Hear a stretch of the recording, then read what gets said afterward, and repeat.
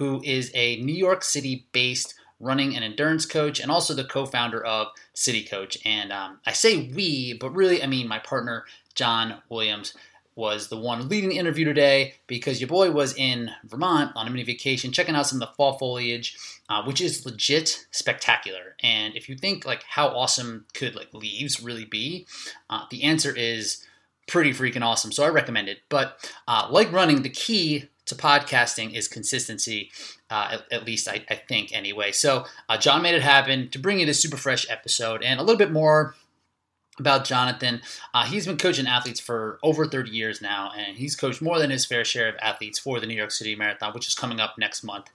So we figured this was a perfect time to dive into to bring you some information about that race in particular. So John and Jonathan talk about the marathon and specifically how to handle race logistics, navigate the course, and how to keep your cool during such a crazy race that can be absolutely overwhelming. So there's a ton of value here for anyone who is running New York City, but also any marathon. So it's a really good, informative episode, and I'm excited to bring it to you guys. So they also talk a little bit about this phenomenon of cheating during marathons and how Jonathan will catch you if you try it, so don't do it. And they also dive into some current events like the Sub-2 efforts and about Alberto Salazar and Nike Oregon Project, which has been in the news. So stick around to the later part of the podcast if that is of your interest.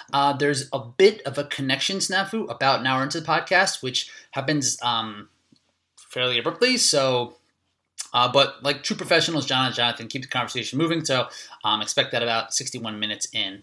And before we get started, I do want to remind you to please rate and review, subscribe to every new episode to get dropped right directly into your feed. And also, I did want to let you know that we are specializing in premium one-on-one coaching for runners and obstacle course race athletes. So if you do want to get faster for your next race and want to learn more, you can check out the link in the show notes and take you directly over to our coaching page where you can apply. And then from there, we'll be in contact. So enough with all that. And here is Jonathan King. Hello, everyone. Welcome to the Reinforced Running Podcast. This is John Williams, flying solo today. But I have a very special guest, an old friend and a coach of mine from New York City, founder of City Coach, Jonathan Kane. Jonathan, thanks for joining us. My pleasure. Thanks for having me. So, like I said, you're an old friend, an old coach of mine. And at a personal level, I was recommended to you for, I guess, almost 12 years ago now, where you helped me get ready for an Ironman. And this is how much I actually trust John, so everybody knows. My wife asked me if she wanted some coaching for a race, I guess in June, and I recommended John because I knew that he was the most likely to do the best job and make me look good. So thanks, John. Oh, my pleasure. It's funny you say that because I always joke I've got a long history starting from when I founded this company 30 years ago of sort of latching on to athletes who make me look smarter than I really am. So. Yeah, that's what you did. That's what she did. So yeah, I was happy to work with her. It was a pleasure. No, we had a great experience. So with that said, I'm really looking forward to talking a lot about the New York City Marathon, New York City running, and maybe some other topics in the news. But first, maybe you could tell our listeners a little bit about yourself, City Coach, and some of the other ways you're involved in the New York City area. Sure. So our company is City Coach, or full name City Coach Multisport. I've been coaching athletes for, I'm always loath to say this because it shows how old I am, but I've been doing it for 30 years now, working with endurance athletes, and I'm lucky. I work with triathletes and runners, and I'm glad to say that I work with everyone from real raw beginners, beginner with a capital B, through elite athletes. I've been lucky enough to have a couple of world champion, national champion athletes, a world record holder with whom I founded the company, who I coached for years. So I was here. I coached here in the city with Nike for about 12 years, with Jackrabbit for 13 or 14 years or so. Just been very involved with the New York endurance scene for quite a while now. Yeah. So tell me real quick. I'm just curious. The world record holder you said, what was that? What event was that in? And that was Christopher Berglund, who was the co-founder right, of the Chris. business. Yeah, so Yeah. I met Christopher literally the day I started grad school. So I got my master's degree in exercise physiology because I wanted to go from being the guy. And my first job in fitness was working in a corporate gym, and my job was to roll out the basketballs and tell the guys not to curse too much. And the director had literally been there since the 1950s, and it was very old school YMCA kind of style. And shortly after I started there, a guy came in who had his PhD and background in exercise physiology, and he sort of opened my eyes to how different the world could be. And so I ended up in grad school, and because I wanted to really learn more about the field. And so that first day I had finished my shift. I was sitting on a life cycle for an hour afterward, excuse me. And I'm watching this guy on a treadmill who was totally perfect. And he was just flying, and biomechanically he looked absolutely perfect.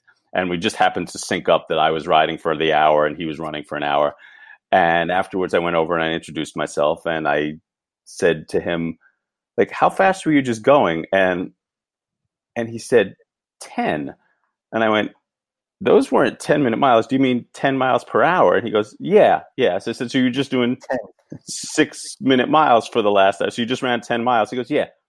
And I said, wow, like, who do you run for? And he goes, I'm not on a team. And I said, well, what's your 5K PR? And he said, what's a PR? and we just, then I realized, we talked a little bit more, and I realized, like, this guy had never run a race. He didn't know anything. He was just there for fun. And again, going back to what I said about your wife and you, I basically ended the conversation saying, I'm going to make you a star and you're going to make me look smarter than I am. And that was Christopher Berglund, who, like I said, at the time had not run a race, had not done anything. Fast forward a few years, he started doing running races, started doing triathlons. He did many an Ironman. He won a triple Ironman 3 times, including setting a course record. And then sort of the real sort of high point of his athletic career, which was also the end of it, was he set the 24-hour treadmill world record. He ran 153.76 miles on a treadmill in 24 hours straight through, which was, to this day, is one of the most amazing things that I've ever watched. He was so dialed in, and it was amazing to watch. You know, again, I've alluded to before, like, his physical ability and how perfect he looked, and I had him in a lab, and he was impressive. But his mental game is what set him aside, set him apart from everybody. We could almost do a whole episode on that. Yes, I'm not trying to like. I just mean like that whole treadmill thing in Keels, and he was with, what's his name? Dean Karnazes was on the next treadmill. And I always say, Chris, like, Dean was, and I'm not taking anything away from Dean, but he was he was a really good athlete and a brilliant marketer. Like, Chris was much more modest, but absolutely, in my opinion, a much better athlete, but more into I think he even had a book about, like, the brain and pathways and all this. I mean, he was obviously a really smart guy too. Christopher, it's funny because Christopher's father was a prominent neurosurgeon, and he wrote a book that called The Athlete's Way, that sort of looked at athletics in general and some of his exploits, and sort of looked at the neuroscience behind it a little bit. Yeah. So did you look up Chris Berglund? Like I said, we should. I mean, I'd love to have him on, because that was one of the. I tell people that story. I didn't see the end, but I saw him. I walked by a couple of times when he was doing it in the window there. Was it 18th Street? I forget. Yeah, 13th Street and 3rd Avenue in Manhattan. Yeah, right in the store window there. Wow. All right. So with that said, like, obviously through the 30 years, you've worked with a lot of athletes doing the New York City Marathon. Obviously you lived in the Bronx, upper Manhattan, and been in Central Park probably more times than you could ever imagine, with your group runs and all these things, and just being a part of that. And that was one of the reasons, many reasons why I wanted to have you on to talk a little bit about the New York City Marathon. And just really, from the logistics of the start to the race itself. But I thought, what better place to start would be like people coming into town, leading up to the race, right up to the point of like they're getting on a ferry. Anything to add in that kind of like part of the journey, if you may? Sure. I mean, it really is. It's a great race, but I always say that it's really more, as much of an event as anything, and it really does present a whole series of logistical challenges. And you touched on it. I live in the Bronx. I lived in Manhattan. I lived in Brooklyn. I've been around this race forever, and I'm sort of used to it, and it's still tricky for me, just even as a spectator and coach, it's to sort of navigate it. But yeah, if you're coming in from out of town, it can be a real overwhelming experience. And there are, some of it is just nature of the beast. And some of it, look, athletes, marathoners are going to be nervous, even in a small, small town race. But yeah, when you're out there with 50,000 of your best friends, it becomes that much more overwhelming. When you're out on the Verrazano Bridge, sometimes in less than ideal conditions for quite a while before the start of the race, it presents some challenges. So, and again, some of it I think is just sort of nature of the beast and it's inherent to it. So I always tell folks, like, don't fight it. Just like I tell them, don't fight nervousness before a race. It's going to happen and you're not going to win that fight. But there are some things that you can do, some pitfalls that you can avoid. I always tell folks, certainly the New Yorkers, I always counsel to get to the expo the second it opens. It's much less crowded Thursday morning than it's going to be Saturday, when all those out-of-towners are here already. Yeah. So if you have that sort of home court advantage, or if you happen to get to New York early and you can get to the expo sooner rather than later, by all means do that. I love race expos when I'm coaching or I'm not racing, or I'm just having a good time because, there's lots of free stuff. You can hang out. You can do lots of things. So I'll go hang out and spend all day. But if folks are racing, I would really advise them get their free stuff, get what they need to for the race, get their number, all that stuff. Ask any questions. The Roadrunners Help Desk is great for stuff like that. But get out. I've had really smart people say things to me like, "Oh, I tried this new. They gave me a bunch of free bars, so I tried them, and my stomach felt funny on Thursday." Like, that's maybe not the thing to do. And I literally had one runner who was a really intelligent woman telling me about how she was sore on Friday because there was some new treadmill that she was trying out, and she was running real. And again, I mean, these are things that you chuckle at, that I chuckle at, but it amazes me that sometimes in the heat of the moment, really smart people do not so smart things. So, and when I talk to groups about these things and I give them, and I point out things like that, and people sort of roll their eyes and like, well, of course, what am I, an idiot? But like all these things that I talk about, people have done. So no, I don't say it because I'm not, I know that they're not stupid people, but I know, like I said, smart people do not so smart things. So get to the expo, get in, get out, get there early. You're in a new city, you're excited, and the expo is pretty cool. There's Absolutely. A lot going on, and you can get caught up in it. So it's just something to keep in the back of your mind. And it's really cool, but it's also it's this echo chamber of nerves, and and the other thing that happens is, okay, you're picking up your number, I'm picking up my number. I hear you in front of me and you're talking to your buddy and you say how you did 3 22-mile runs. And I'm thinking, oh, I never went over 20. And oh, that guy looks fast. And now suddenly I'm questioning my training. And, and it's just people come back to, oh, I went to the expo. This guy said this, that guy at the booth said that. I met another runner. Like, it's just, it's a great environment if you're hanging out and not racing. But if you are, like I said, I'm all about free stuff. Get the free stuff and get on out of there if you can. But other things like, again, sort of, the sort of New Yorkers tips, like, take care of everything you can. Get your dinner reservation for Saturday night. Get that early. Like restaurants, and again, you got a lot of people in from out of town, and I've heard so many times people say, oh yeah, I ended up eating late. I had to wait for an hour at this restaurant just to go get a meal. And it's like, get that stuff taken care of early. Figure out where you want to go. Have your little sort of ritual pasta dinner, and that's great. But don't be out later than you want to because you didn't figure out where you're going to do it. Plan those things in advance. Stay off your feet as much as you can on the Saturday before the race. and even things like, when you get over there, some people, usually the easiest way to get to the race is to just take the Staten Island ferry, and then they throw you on a bus from there. But yeah, depending on, it's a little premature to know what the weather will be, but yeah, have some throwaway clothes because you're going to be on that bridge for a while and it's going to be cold. You're up there, it's unprotected, it's windy, it's cooler than it's going to be. Have some clothes you can throw away. Bring toilet paper is another one that people like. I always tell people, camp out close to the porta potty, but not too close to the porta potty, because that nice fresh porta potty isn't going to be so fresh in an hour. But yeah, bring a little stash of toilet paper because you may need it, or that poor slob next to you may need it, and you'll be his best friend if you give him a few squares. All those types of things that, again, they sound silly, but whatever you can do to minimize the stress, it is helpful. And you don't want to, why are you going to start an already stressful 26.2 mile race freaking out because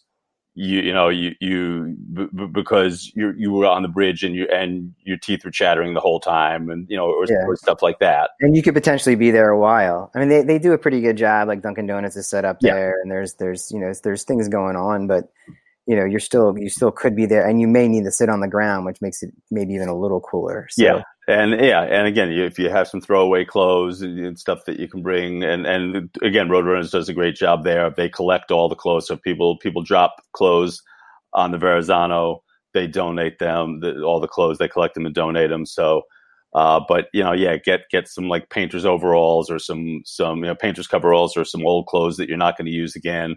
And just, wear that, bring it. Some people will even bring like a cardboard box to sit on because, like you said, you're down there and it's cold. And my other insider tip that I always, people roll their eyes, but then they see it is, if you're on the lower level of the bridge, this is basically, you know where I'm going. This, if you need one soundbite for the whole thing, this is it. If you're on the lower level of the bridge, stay away from the edge of the bridge because you're below the world's largest urinal. And there are always guys who are too impatient to wait for the porta potty, and they're going to take a leak off the side of the bridge, and you're below them. Yeah, you don't want to be a part of that. Yeah, I always joke, I keep saying how it's an inherently stressful event. Well, running 26.2 miles, having been doused in someone else's urine is probably not the best way to do it. It's probably not the way you envisioned it. Yeah, it's funny because people always say to me, "Oh no, that's a myth. That doesn't happen." I'm like, well, people do pee. I've seen them peeing off the bridge, and gravity being what it is, like. Even if it is a myth, I'm still not going. I'm not going to test that one. Just stay away from the edge. Yeah, it's not the kind of thing you want to test out. That's good stuff. Yeah, I actually had the opportunity I lived in Manhattan for 7 years. I was always at part of the expo, so never really part of the race. So I actually, for the first time, hopped in it a couple of years ago, and I couldn't believe. You really just can't believe it till you're there. Like the effort that goes into the volunteers and just getting everybody to the start and just bringing people in the corrals, and it really is. It's insane, but it can be overwhelming. I get this asked a lot. Driving to the start, have you ever known anyone, like, people are like, "Oh, I don't want to wait that long." Like, is that something that you have recommended or heard people do? I mean, some of the bigger clubs and stuff will rent a bus and get people out there, but the bridge is the Verrazano closes really early, so you don't end up saving time. You may save a little aggravation, and yes, you can be on a nice bus, but you're probably going to have an earlier call than if you were taking the ferry. Yeah. And even that, I mean, even for the elites and the sub-elites, they meet. They have to be at the I think they leave from the library, if I'm not mistaken, and they have to. They get up there ridiculously early. I mean, one of my runners last year, I got her the sub-elite start, and she's like, "Oh, but now I'm gonna actually have to get up even earlier than I would otherwise." Now, again, I mean, she was in the cushy tent and all. They were nice talks about it, but it's hard. And what's crazy is, even if you're coming from Staten Island, that was Mike Cassidy, who runs for I guess he's with Nyack now. And the fastest guy on Staten Island when he had the elites, or the sub-elite start, whatever it was. The year I think he had made the the Olympic trials, qualifier time and everything, lives on Staten Island, but to get to the elite start had to go to Manhattan to then take the bus back to Staten Island. Oh, God. So yeah, driving, They wouldn't let them. If you can stay on Staten Island and you're not having, and you're just starting with the masses, you might be able to get away with it. But yes, if you have family on Staten Island, you got someone where you can stay with them. But otherwise, for most folks, you're better off just take the ferry and deal with it. Yeah, no, that makes sense. So we're at the start. We're getting ready to hear the gun here. Let's get down to the nitty gritty and the race itself. Like it was pretty cool running over the bridge. I mean, just that was an experience I think everyone should definitely try to shoot for. That was a lot of fun seeing the city over to your left. But from the start and the beginning part of the race, any tips there? Yeah, well, I mean, the first tip I would say is that first mile. Look, you alluded to it. You're looking over. You're seeing New York City. It's this huge race. The cannon goes off and it's really loud if you're anywhere near it, by the way. And they're playing New York, and your adrenaline is pumping, and you're running mile 1, which, by the way, has the greatest elevation gain of the whole race of any single mile in the race. And with all those factors going in, it's really easy to run too fast on mile 1. And it's also really easy to screw up your whole race on mile 1. Yeah. So it's funny because I give that advice to just about every runner at just about every race is, hey, don't go out too hard. Especially in a marathon, don't go out too hard. But yeah, it's like I said, it's compounded in New York with everything going on. And it's so easy, for that 3:30 marathoner who's looking to run 8-minute miles, and they say, oh yeah, I ran 7:55 in mile 1. That wasn't too bad. We're like, but you went, that was your biggest elevation gain in the whole race. You shouldn't be running 7:55. You shouldn't be running anywhere near your overall goal pace. Yeah. But it's a hard thing under any circumstances, but especially with everything going on. So yeah, that you got to really resist that temptation at all costs. And then the second one gets humming too. So like, if you really look at it, you could almost, if you're nervous about going 8:20 if you are in that looking to shoot for 8, you could, I'm not saying maybe that's a little bit of an exaggeration, but 8:10 to 7:50 on the second one as opposed to the first one, maybe. Oh yeah, absolutely. Yeah. I mean, I certainly want, because it's pretty downhill, right? Like mile 2, you're going, it's now the downside of the Verrazano. So yeah, you should be a little bit faster, than overall goal pace on mile 2. And then thankfully you sort of settle in. At that point, you've exited Staten Island, you're in Brooklyn. And the nice part is now 4th Avenue is wide open. It's flat, it's fast, and you can find a rhythm. So, yeah, I'd rather the runners be real conservative for, obviously, as I keep saying, for the uphill, but even for the downhill. Don't go crazy on the downhill. Yeah. But then once you get through with that, that's when you can find your rhythm. You can, and it's crowded, but it's pretty wide. It's very wide on 4th Avenue. So it gives you an opportunity to sort of feel where you should be and get that right pace going. Yeah. And it's very energetic too, which is kind of cool. Yeah, and you finally, even though I keep alluding to how crazy the adrenaline can be and how exciting it is on the Verrazano, but yeah, then suddenly you get into Brooklyn and you're met with those crowds, and there's going to be another adrenaline, burst. There's going to be all that noise and stuff, and yeah, the crowds are, especially if you're not used to big races, the crowds on 4th Avenue, can be pretty overwhelming. Real quick funny story, that the race I was just telling you about, when I did the race, I was on the upper level. Mm-hmm. But I didn't get seated properly. Let's just leave it at that. And I was in the front. I was in the very front of my wave, on the top. So like when the gun went off, I was in the lead, on the top of the bridge. That must. And I remember thinking, like, this is what it feels like to be winning the New York City Marathon. I looked to my left, there's like downtown Manhattan, and I'm like, oh my gosh, like this is amazing. Because I was really worried because I was in this wave where I didn't realize it, and I was kind of dumb on my part. But that's the other thing, is like, understand what your wave is, understand what your pace is, and understand where you're going to be. But to that point, I was like, this is great. Like, I'm by myself. And then I was running along 4th Avenue by myself, and then it merges. Right.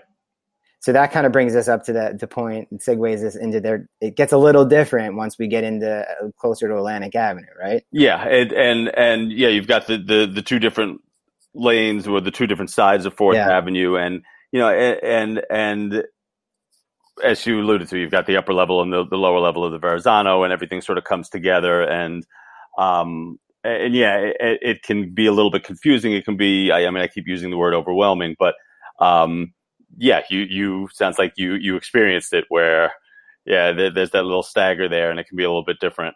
And then I was like, oh, okay. And there's a wall of people running 11-minute miles. Yeah. But, but that also is another point that I make to folks. And, look, you were talking about how you were, at the front on the Verrazano, and that must have been pretty cool.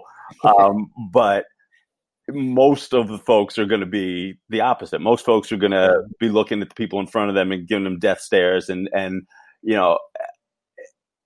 but one of the most common pitfalls, I love it when someone says to me after the race, they go, "Oh, I think the race was long. My GPS says 26.8 miles." I'm like, "No, I'm pretty sure that the New York City Marathon, like, they probably got that. They've measured it. Right. They probably double checked. In fact, I think they just redid it, didn't they?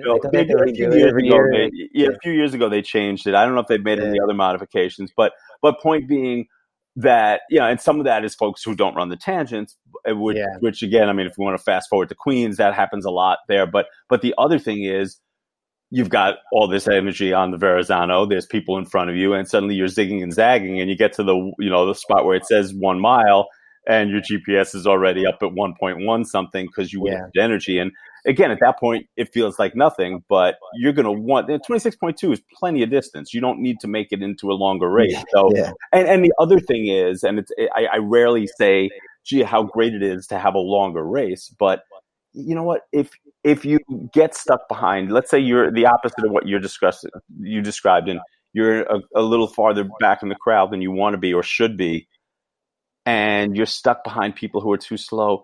If you run the first mile 30 seconds slow, who cares?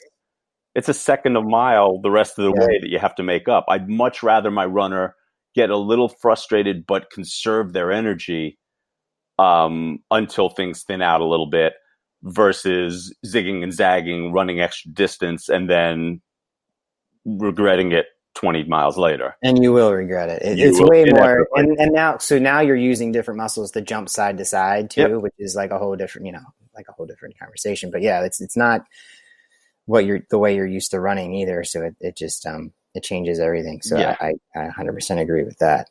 And it's and then from there, there's a few turns. It kind of winds through Brooklyn, right? Right. So you have Fourth Avenue. You turn past. It's now condos, but it's the old Williamsburg Savings Bank, which is a sort of landmark building at Flatbush Avenue in Brooklyn.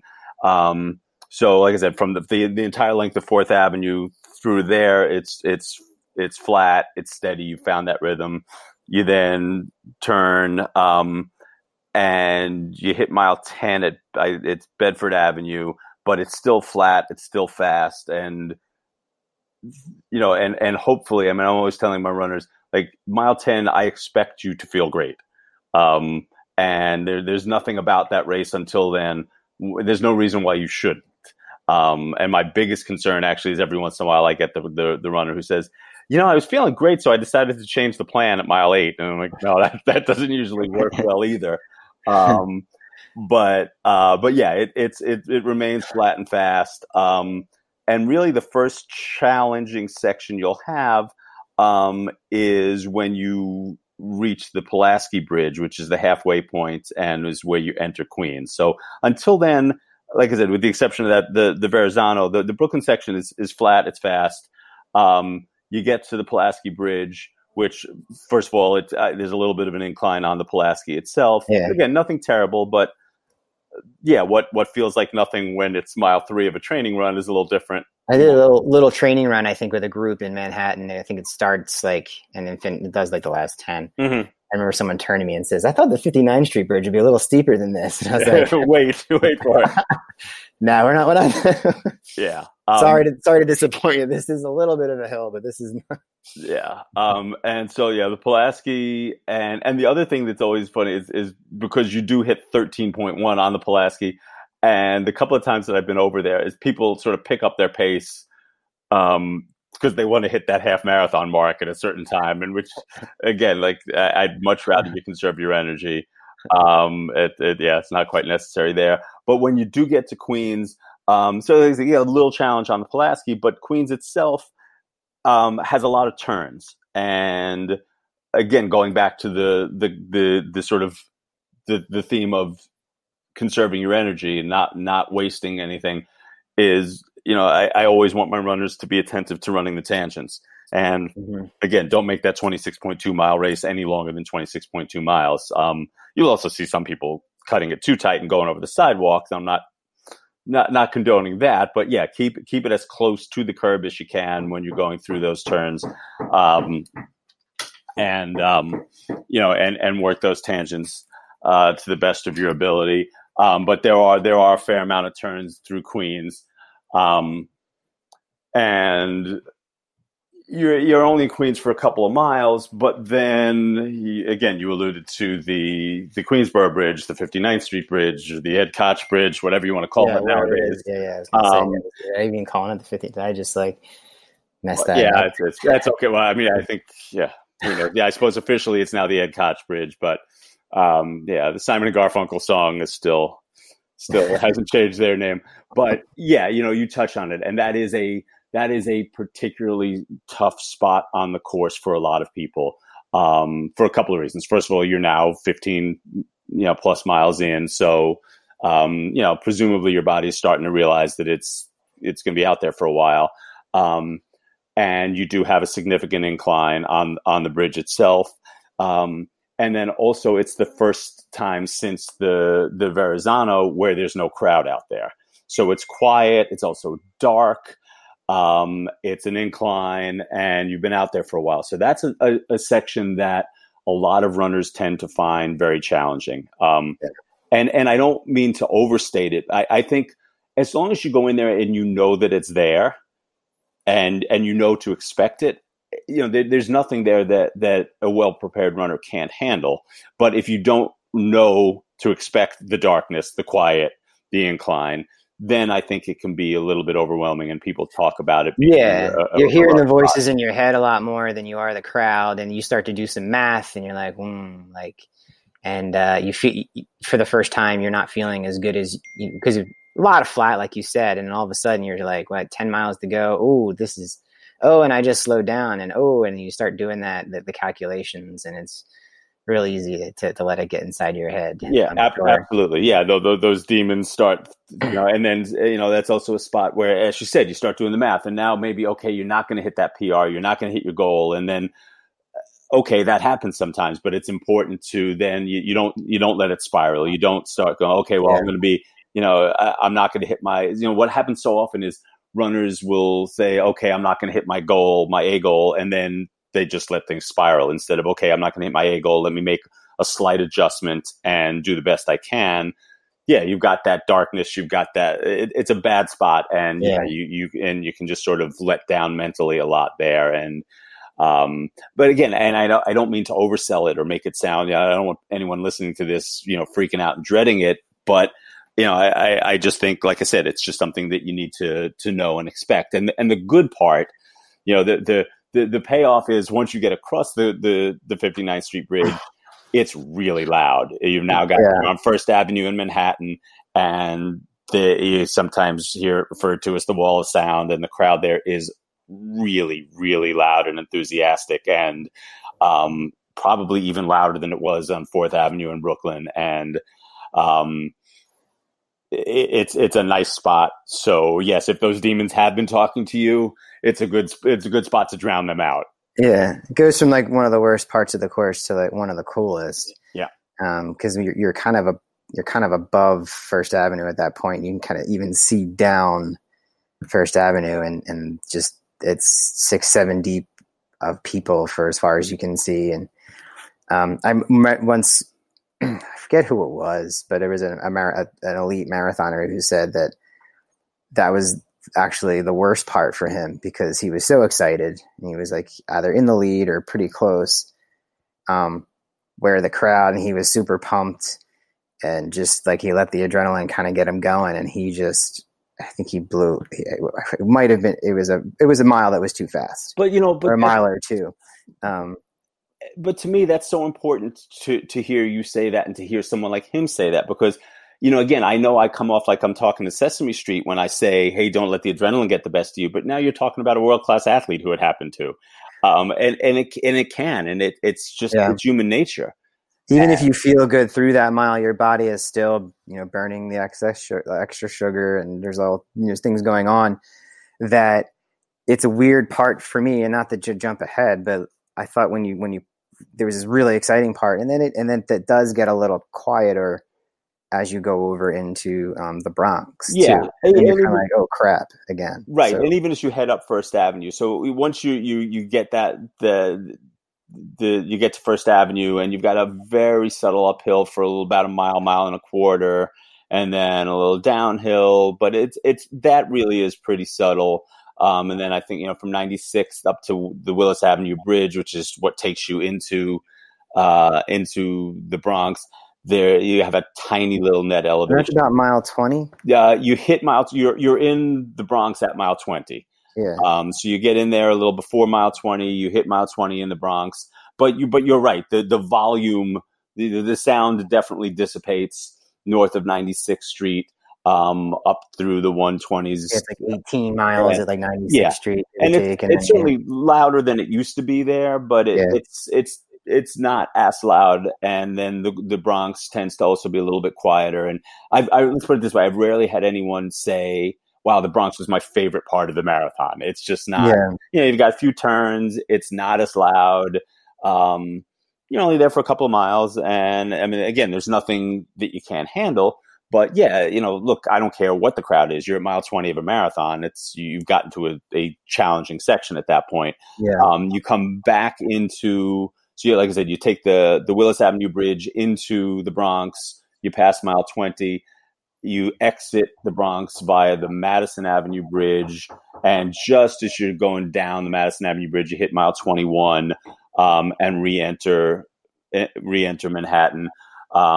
For what it's worth, you'll see my smiling face. For anyone in front, I'll be off on the runner's right, about a block south of the exit there. So, and look for the red and the shirt with the three-legged dog. There you go. That's us. And we'll be on the runner's right. And and look, and we are there. We've been there for years because, in fact, it's not the loudest part of the course. So, we always feel like, if I'm out on First Avenue and 63rd Street, no one's going to notice if I'm there or I'm not. Hopefully when we've got our little group out on at mile 21, where, presumably the runners aren't feeling their freshest and the crowd isn't super loud yet. We feel like, we could use some help. Yeah. So, and it's also just, from a self-serving point of view, it's easy for me to see and be seen around there. But, and the good part there, okay, so yes, from a physical point of view, you still got 5 miles to go, and it's not going to be, it's not going to be a cakewalk. But the crowd, which, again, I've been saying sort of the recurring theme the whole time is don't let your adrenaline get the best of you. Don't let the crowd take you out of your game. Now for the next 5 miles, use that crowd. And again, the crowd will just get louder and louder and louder as you go down Fifth Avenue. Like I said, we're at 135th through, we're at 136th, 137th Street, but you're heading down and the crowd gets louder and louder and louder. You go around Marcus Garvey Park, you reconnect to Fifth Avenue, you go into Central Park, it's getting really crazy loud at that point. And so, now that crowd is your friend. That crowd that I've been warning everyone about, suddenly they're your friend. The other thing that, just to take a step back to before entering Central Park, that section on Fifth Avenue, I have all the time. I say to people, remember, you've got a little incline on Fifth Avenue, and they go, "Oh no, I drive that all the time. There's no hill." And well, okay, if, in a motor vehicle, there's no hill. It's not perceptible, but it's the worst kind of hill. It's really unrelenting, and again, it's subtle. It's only a 1 or 2% grade, but it's enough that at mile 22, you're not loving it. And again, it's nothing they can't handle, but it's just something to be aware of. And if you don't expect it, then you go, oh wow, where'd this come from? But again, I just keep the mantra to me is just like, remember, the farther south you go, the deeper and louder the crowds are going to be, and they're going to be working with you. You enter, but you do have that uphill, that slight uphill from like 110th down to 90th Street, which is Engineers Gate, which is where you then enter Central Park.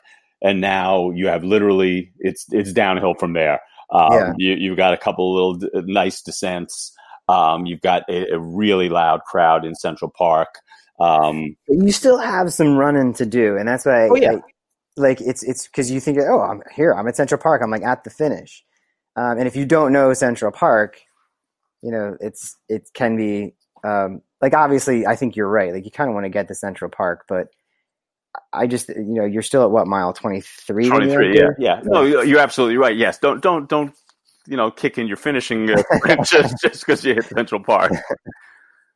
Because it's you do think like, oh, if you're not from Manhattan, or you're not even from Manhattan, you've never spent some time in Central Park. It's a big park.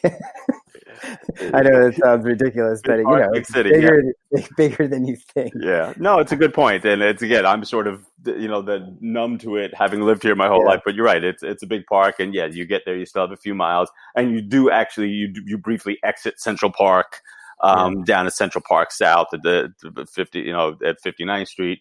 You run along the bottom of the park before re-entering, and you don't do presumably no one listening to this will be leading the race, so you don't do the Herman Silva make the wrong turn into the park like he did that time. And then, yes, once you re-enter Central Park, then you can start, then you're just a few hundred yards away. Then you can sort of kick it in. But you're right. You still do have a few miles in Central Park to get in there. It's got to be one of the coolest finishes of any race in the world, if not the. At that point, you should definitely take it all in. It's really cool. Yeah, and I think that is something for the whole race that I tell people is, take it in. It's cool. It's I think the only time I ever ran it was I was the fitness director for the police department back in the 90s and through 2004. And so after 9/11, I decided to run it and ran it with my NYPD singlet, just a couple of months after 9/11.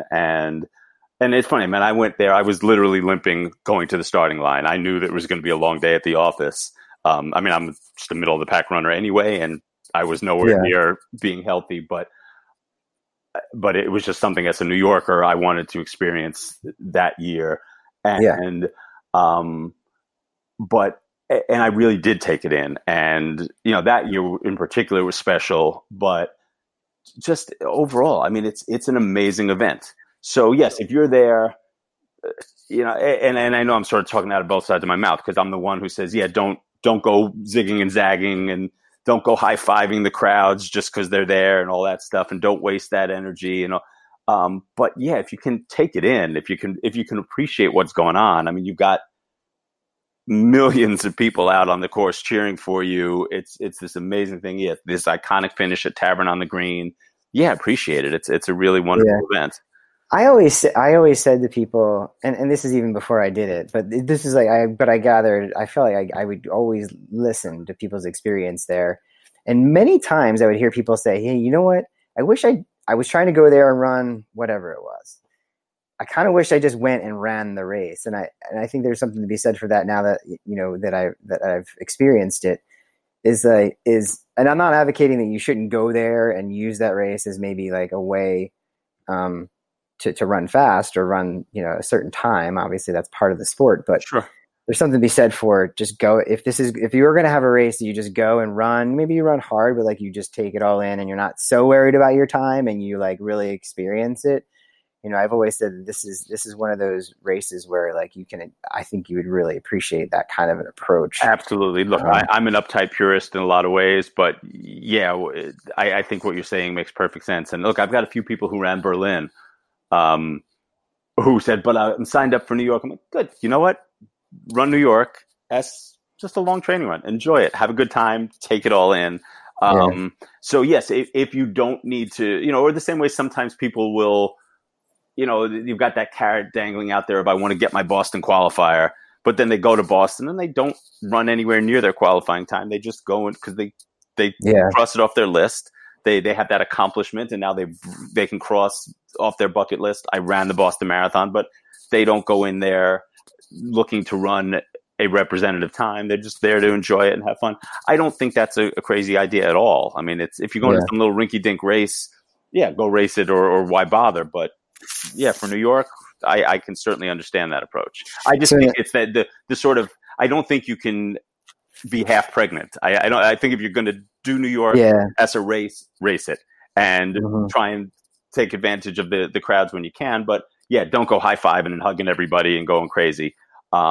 Or just take it in and enjoy it. But that sort of that hybrid half-pregnant approach is not likely to work very well. It's not a particularly, and relatively speaking, I wouldn't call it a fast race. No, but it's a fair course. It's not Berlin, it's not Chicago, but it's also, it's not an inordinately hard course either. Yeah, it's fair. Yeah, fair is good. Fair is good. I like that. But people are always looking for overly fair. Oh yeah, I want that downhill, that downhill wind at the back with a tailwind guaranteed. Of course, that's what I want. All right, so now we're at the finish. Anything of note there?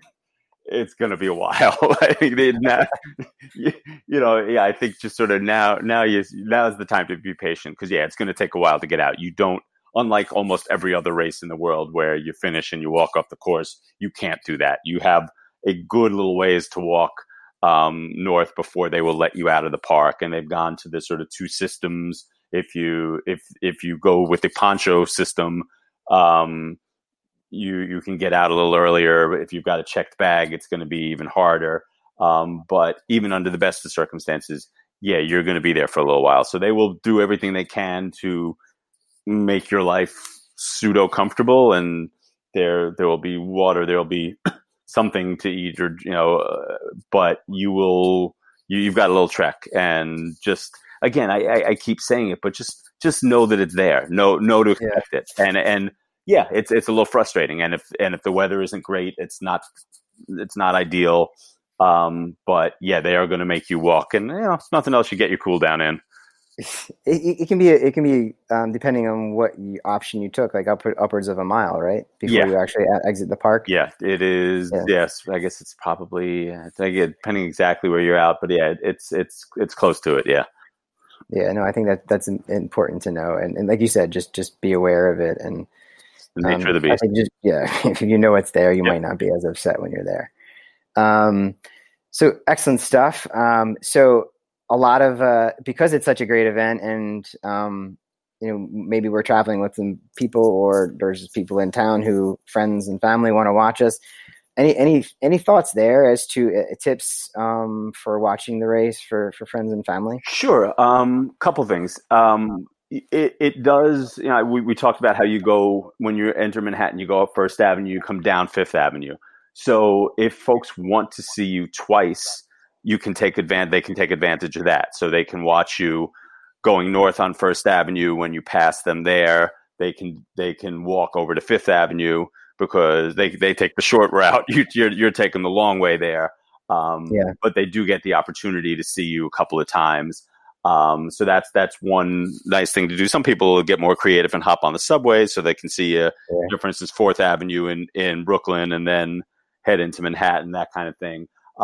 But so if folks want to see you multiple times, that's one way to pull it off. That some other races that might not be as easy. And you don't have to run, right? Like you can pull that off and still move at a. Oh, if you're doing the First Avenue to Fifth Avenue, you could walk that and get there faster than even a fast runner will. How about the Fourth Avenue?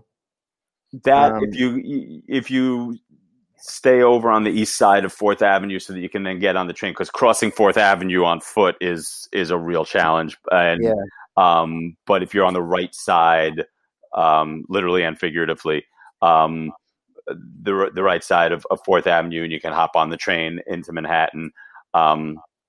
You can certainly pull that off faster than they're going to run it as well, depending on exactly right side if you're heading north. Yeah, so the runner's right. or the east side of 4th Avenue. Yeah. And this way, when you hop on the train, it's going in the correct direction. So yeah, if folks want to see you multiple times, they can do that. Honestly, I'd still opt for, I alluded to before how, we're up on 137th Street because it's not as populous and my runners can see me. If you're 6 deep on 1st Avenue, and if the crowd is 6 deep on 1st Avenue and their runners going by, they might not see him at all. I mean, you can track them on the app and whatever, but the runner might not see you. So personally, I'd rather just be stationary, see my people once, but be a place where I can be visible. So to me, I think, again, like I said before, you're giving them more of a boost if you're at a spot where it's a little quieter, where it's a little less populous, than if you do it where it's already loud and raucous and crazy. So depending on the strategy, but that, to me, that's what I would do. I would just go up to the Bronx, or I would go the north part of Harlem or something like that, where if I were a spectator, where you can be a little more productive, I suppose. And how far would you say you have to go on 1st Avenue for it to be a situation where like you could be visible? If you're north of, it starts to thin out around 96th Street. If I were going to watch on 1st Avenue, I'd go to 110th, 110th to 125th, somewhere in that range. If you want a thinner crowd. And then, like I said, you can walk straight across over to 5th Avenue and you'll catch them again. And there's still, again, there you've got a shorter gap. If you do it at, for argument's sake, if you do it at 96th Street, you walk across, you've got more time before the runner goes north into the Bronx and back south. If you do it at 110th Street, they've got they've got a mile and a half less running time. So you might need to hoof it a little bit, but it's still much shorter for the spectator than it is for the marathoner. And the other, if you got grandma with you, you might want to stay at 96th Street. And if you got grandma, maybe just go to that one spot, or hang out with us up on 137. And the other thing is, let that runner. It helps if the runner can tell the spectator what they'll be wearing. Make sure that the spectator has the app on their phone so they can track the runner. And the app has been pretty spot on the last few years. Used to be a little shaky, but now you can really see where your people are, because it can be really frustrating. If the runner's looking for the spectator, it's hard, and I'd rather the runner worry about running. So don't say, oh yeah, I'll be around 96th Street. Say I'll be on the northwest, corner of 96th Street. I'll be wearing this, and know what your runner's going to be wearing. Know about when your runner's coming through. And again, I'm always telling my runners, whatever it is, like, I hope you get to see grandma, but don't go if grandma said she's going to be around 96th Street and you don't see her. Again, the sort of uptight purist in me goes a little crazy when I see a runner just tapping his toes, looking around for grandma instead of running. I'm just like, keep moving, buddy. Hopefully grandma saw you, but you got to keep going. All good stuff. So anything else come to mind with the race? I mean, we just hit on a lot of great stuff. I mean, anything else with the race that you, comes to mind? No, really. Like the thing that whenever I talk to a group, I always close with the reminder of, like, take it all in. Don't like appreciate the event. It really, and again, I keep using that word event. Forget appreciate the race. Appreciate the event, and try not to get frustrated by the things that are out of your control. Again, everyone's going to start going crazy, checking the weather and all this, and obviously you need to adapt based on what the weather is going to be. What you have to adapt to what you're going to wear and all that stuff. But once you know what it is, that's what it is. Don't go crazy with it. And yes, you're going to have to get up really early for a start that isn't really early. And yes, you're going to have to tap your toes, and it's going to be 20 minutes before you get out of the park at the end. So what? Yeah. Just go in knowing that there are some inherent frustrations, but there are some incredible things about the race. It's a great day. As a New Yorker, it's a great day for the city. Just take it in and enjoy it. Yeah. No, I think that's good advice for sure, because there is a lot to take in. That is absolutely true. All right, well, great stuff. So, like I said earlier, I wanted to touch on, well, first of all, with you, one of the things I noticed on, I think it was on social media at some point, you were sending out these pictures of people, and I forget it. It was this guy. He was getting ready to finish right around 3:10 pace, and he looked like a keg, like going through Central Park, and I remember thinking like, yeah, I don't think that guy. I mean, no, yeah, I remember that particular one. That one was, I think, 2016, and he was actually. It's funny. We were, like I said, we were at our usual spot, and so we're at mile 21. And well, real quick, like, let me stop you, and I'm sorry. So John has what do you call it? A hobby? Because I don't know. I didn't really explain this. Hobby / obsession. Like with finding cheaters in not just this race, but I guess there's nobody likes a cheater, but you know. Yeah, I mean, I started doing it more just. Initially I did it whenever one of my athletes would get cheated out of a spot, and I did it one race in particular where my athlete, initially was 4th place in the age group at a marathon, and then we looked and realized that the third place, the woman who had been awarded 3rd place, ran faster than, was credited with faster than the world record half marathon pace for the second half of the race. So yeah, she clearly cut the course, and then it just sort of. I started paying more and more attention. So I tend to really dig deeper when it's one of my athletes, and obviously that's when I'll make a fuss. But I do have to admit to being sort of obsessed and fascinated with people who cheat at the marathon in New York City or any race in particular. So yeah, this one that you mentioned, yeah, we were watching these guys. If I remember correctly, the folks coming by, they were like 240, 250 guys at this point. They were moving pretty fast, and there was this one guy who. Yeah, didn't look the part, and again, that's fine. I mean, he was markedly bigger than the other runners, but so what? But he was also moving markedly slower than the other runners, and it didn't make sense that he would be at mile 20 at 2 hours, moving at a fairly modest pace, and so yeah, we were all sort of making note of it, and then to show you how he wasn't moving that fast, I then ran down Fifth Avenue, caught up with him so I could see his number. And then when we put his number in the app, he hadn't hit a mat until mile 20. So this is a guy who clearly just didn't go to the start of the race and took the train up to the Bronx and jumped in. But again, would probably have gotten away with it if he had jumped in with a group of 5-hour marathoners, but he jumped in with a group of 230 and 240 guys. Most people they get a little and maybe don't understand the sport enough where they get a little ahead. Yeah, so I'm not trying to make fun of the guy for standing. I mean, I don't care how big he is, but he stood out. He did not look like the typical person running that. It is what it is. So that tends to happen sometimes. The other thing in New York that used to happen a lot. I don't know that it happens as much now. We, again, going back to Queensboro Bridge, we were talking about, you get off, it's mile 16, you run, obviously you've got 10 miles left. You go up the Bronx, you go up through Manhattan, the Bronx, back down. Or if you don't feel like doing that, you just scoot across 59th Street, you go right over to Central Park and you finish and you cut out 8 or 9 miles of the course. And you take your finisher's medal and you go home and you tell your family, about your marathon. And that used to happen a fair amount where people would just cut the course. Again, whether they did it by design, where that was their plan all along, or just they got on the bridge and they went, oh, holy crap, another 10 miles of this? No, forget that. And they just would scoot across and it would happen. I mean, there were dozens and dozens of people who would do that. Roadrunners has gotten, they now have mats every mile from 16 on. So if they want to, it's certainly a lot easier for them to identify runners who do that. And there used to be, like I said, dozens of people who you could spot easily who were doing that.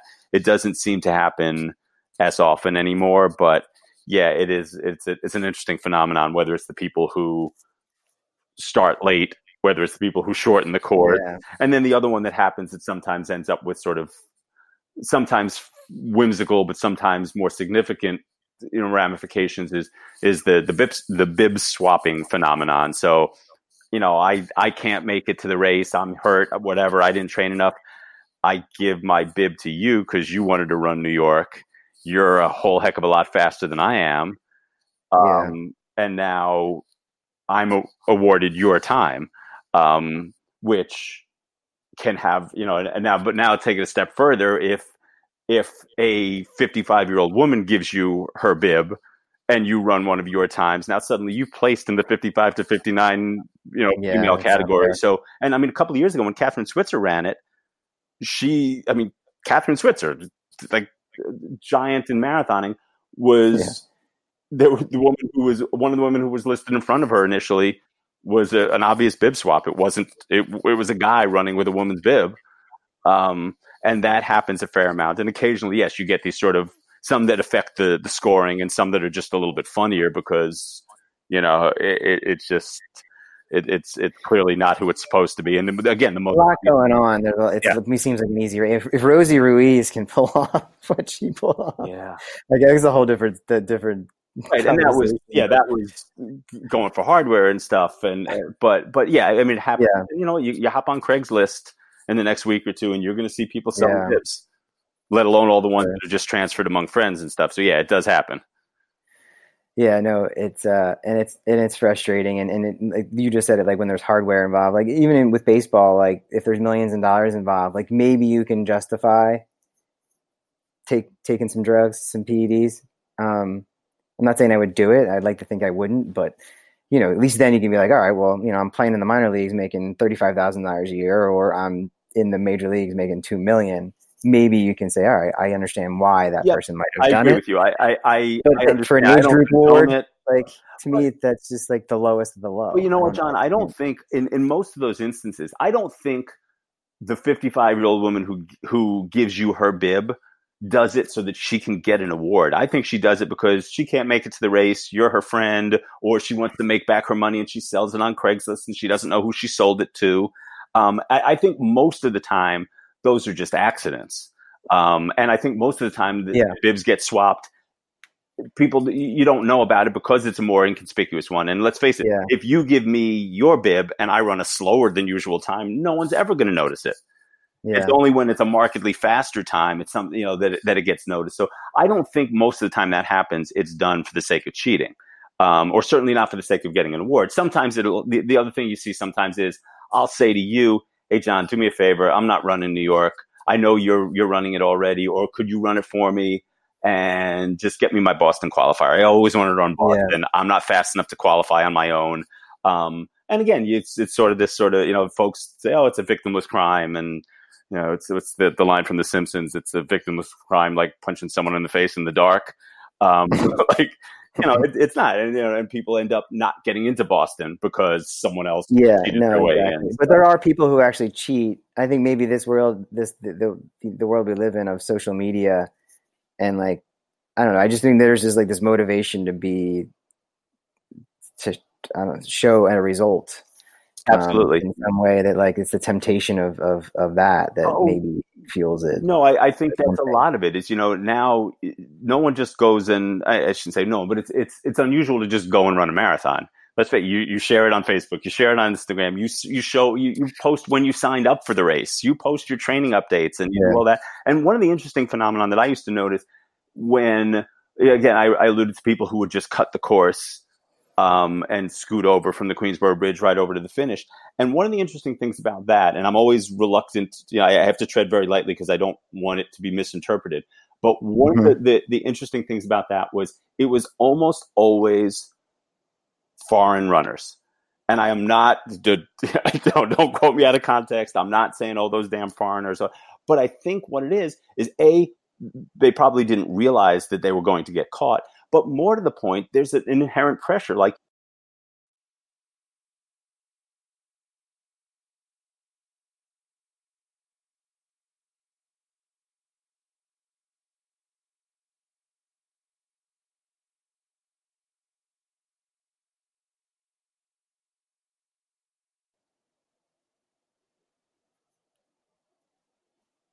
so I do think that social media plays a part in it because,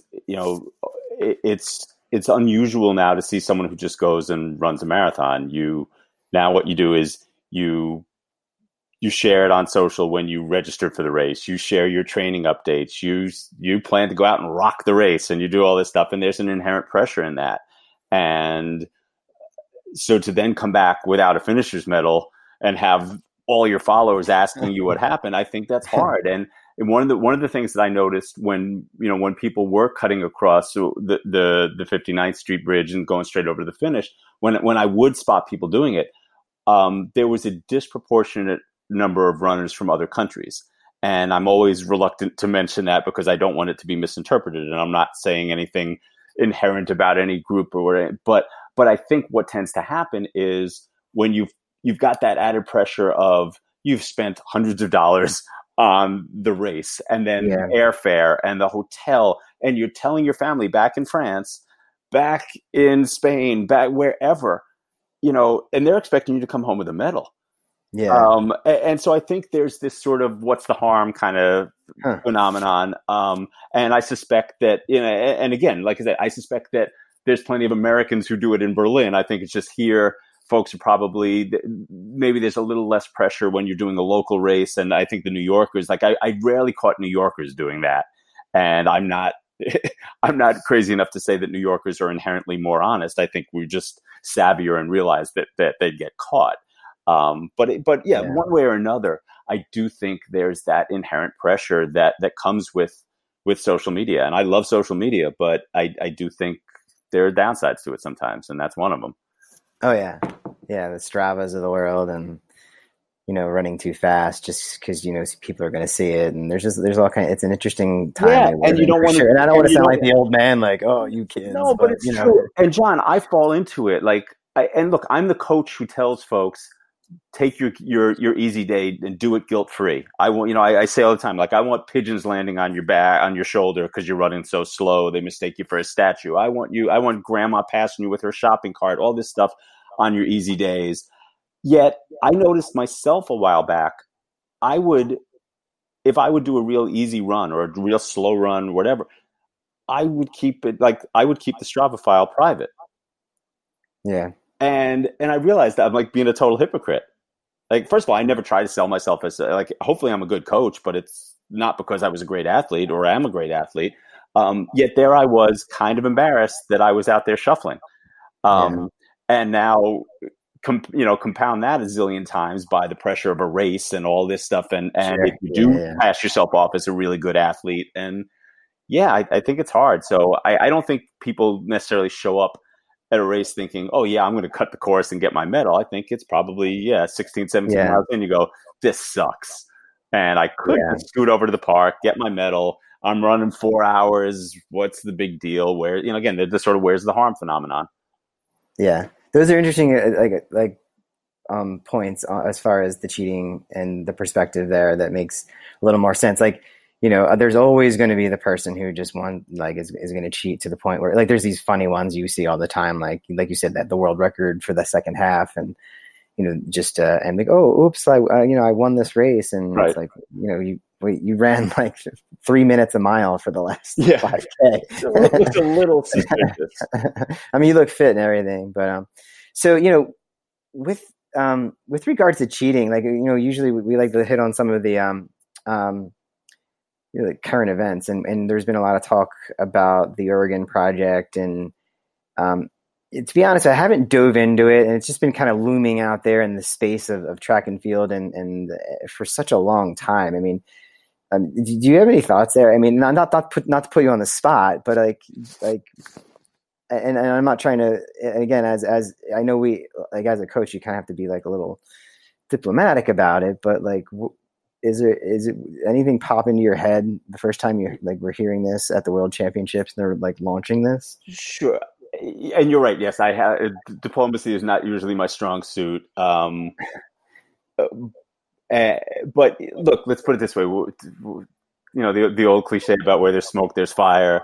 Let's put it. I was not the least bit surprised to see Mr. Salazar suspended and to see the Oregon project disbanded. It seems like at the very least they were stretching the limits, and quite possibly far worse than that. But yeah, that one didn't particularly surprise me. Maybe it's a fair question to say, like, because of that, it kind of brings just the big picture to the forefront as far as cheating in the sport, and from in that way, So is this something that is like a bigger problem than maybe we think it is? Yeah, I think so. But I also think that what tends to happen sometimes. Look, I come from a cycling background, and it was the thing around Lance Armstrong for years, and I was long before the majority agreed with me, and long before his admissions, I was saying, of course he's dirty, and people say, oh, but he's done this, he's done that. And I get it, but he's dirty. And with him, I was very outspoken. I wasn't trying to be diplomatic. At least for after a while, I gave up on the diplomacy. But there's still the chorus that the apologists who go, well, yeah, but everyone was dirty.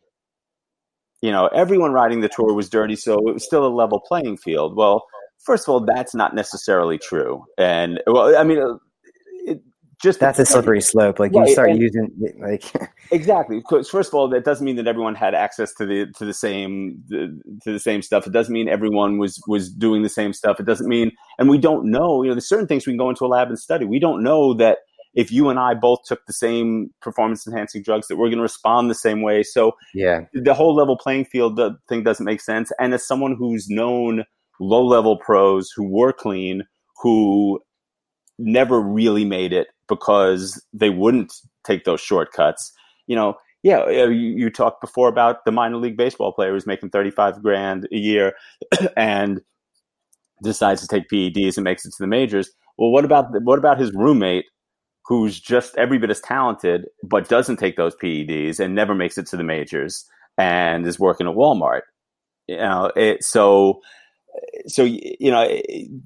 whole everyone's doing it thing, someone isn't doing it, and the best someone who isn't doing it is affected by the guys who are. So but yeah, again, you put a gun to my head, I think there's a whole heck of a lot of doping going on at the high end of distance running and sprinting, for that matter. Yeah, it stinks. At a certain level, just to be a fan of such a sport where, you want to get excited about something, but like you're always like 95% excited about it because, you leave that extra 5% available for disappointment. When you finally find out that, like, I wanted Lance to be clean because I thought it was a fun story, but and you try to go into denial, and like you have like Galen Rupp and like Jordan Hussein who didn't even finish their races, and you're kind of like, like, it seems a little odd, but like, again, there's and you see somebody just really blast the race, and then you see Hassan went run 4:13. I can't get excited about it. I can't, and that's really disappointing to me. So I try to block it out, and then you have something like this that kind of makes it resurface. I love when people are vocal about it, like the good racers who are vocal about it, like Jenny Simpson, Kara Goucher. And I'm sure. Look, and it's hard. You're right, because as a fan, you sort of have to always brace yourself. You can't get, like you said, you have to go 95%. You can never go 100% enthusiastic because you just never know when the other shoe is going to drop. And there are no doubt there's some clean athletes who have this cloud over them just because of the nature of the sport and what other people are doing. And I'm not looking to damn everyone, but I'm skeptical. Yeah, it's tough. So, and I don't want to keep you. I'm sure you're up against something, but here I just real quick wanted to, this has been in the news too. The EK, the Kipchoge 1:59:40. I kind of have my opinions on it. I was curious what you thought of that whole thing. Well, not just the attempt itself, but I don't know. I mean, to me, and you and I both said we're trying not to sound like that old guy, but then we do. But to me, it was an interesting exhibition. It was an interesting case study. But again, if you said to me, "Hey, I can wave my magic wand and you can either run sub 2 hours under those controlled conditions with the laser line and the 42 pacers and all that stuff, or you can go a second under the world record in a real race," I would take the latter every time. I'm much more impressed by his world record than by his running sub 2 under those controlled conditions. And I mean, at least it's the same guy. So, but it's also, I found it very interesting that the same weekend, a woman breaks the marathon world record in a real race, and it's a blip on the radar. Like it got nowhere near the attention. And again, there's plenty of people are skeptical, and I get all that stuff, but it just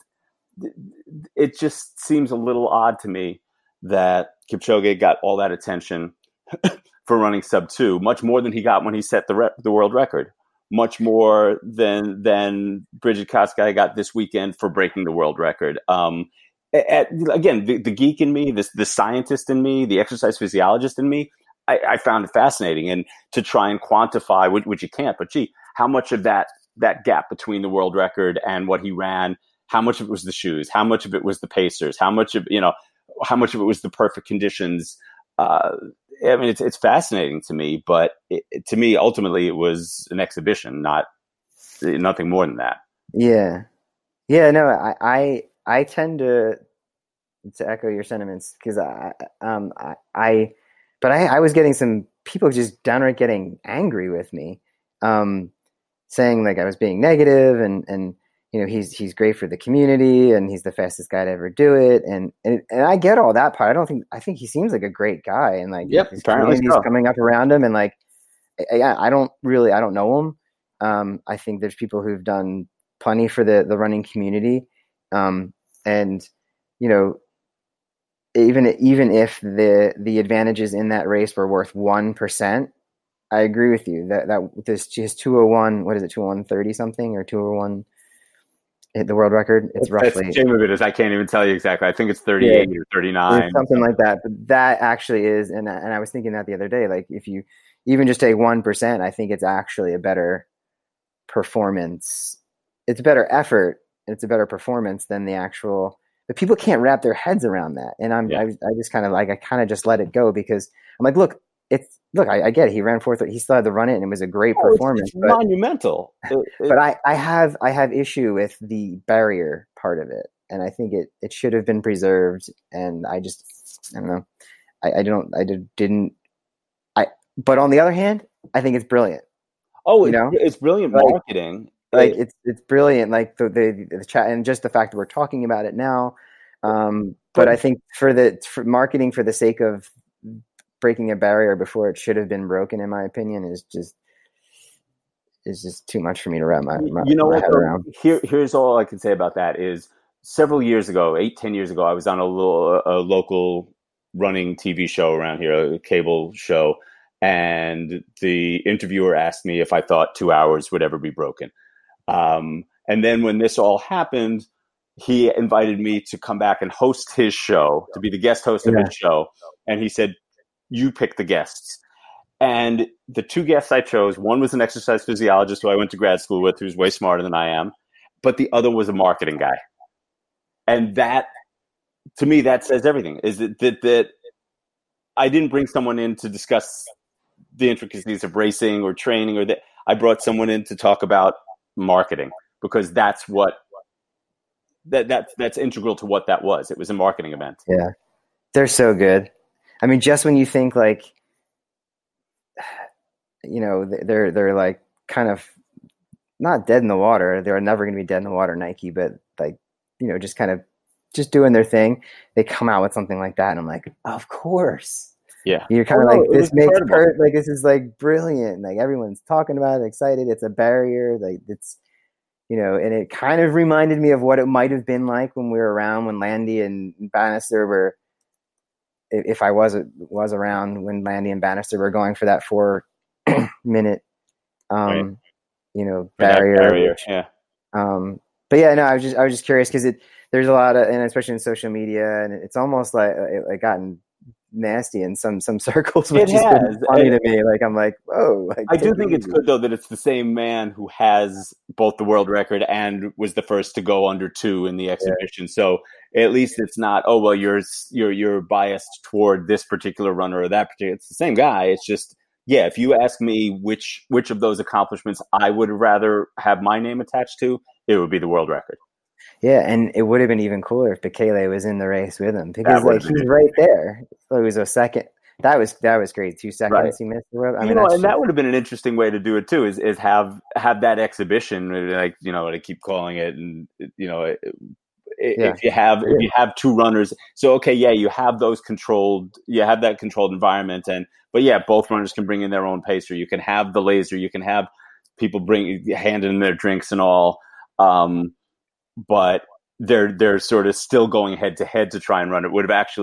That would be, I mean, I'm sure the logistics of that are challenging and the politics and the marketing. But look, even going back full circle to when we talked about Christopher Berglund getting the 24-hour record, he met Dean Karnazes when they finished 3rd and 4th at Badwater.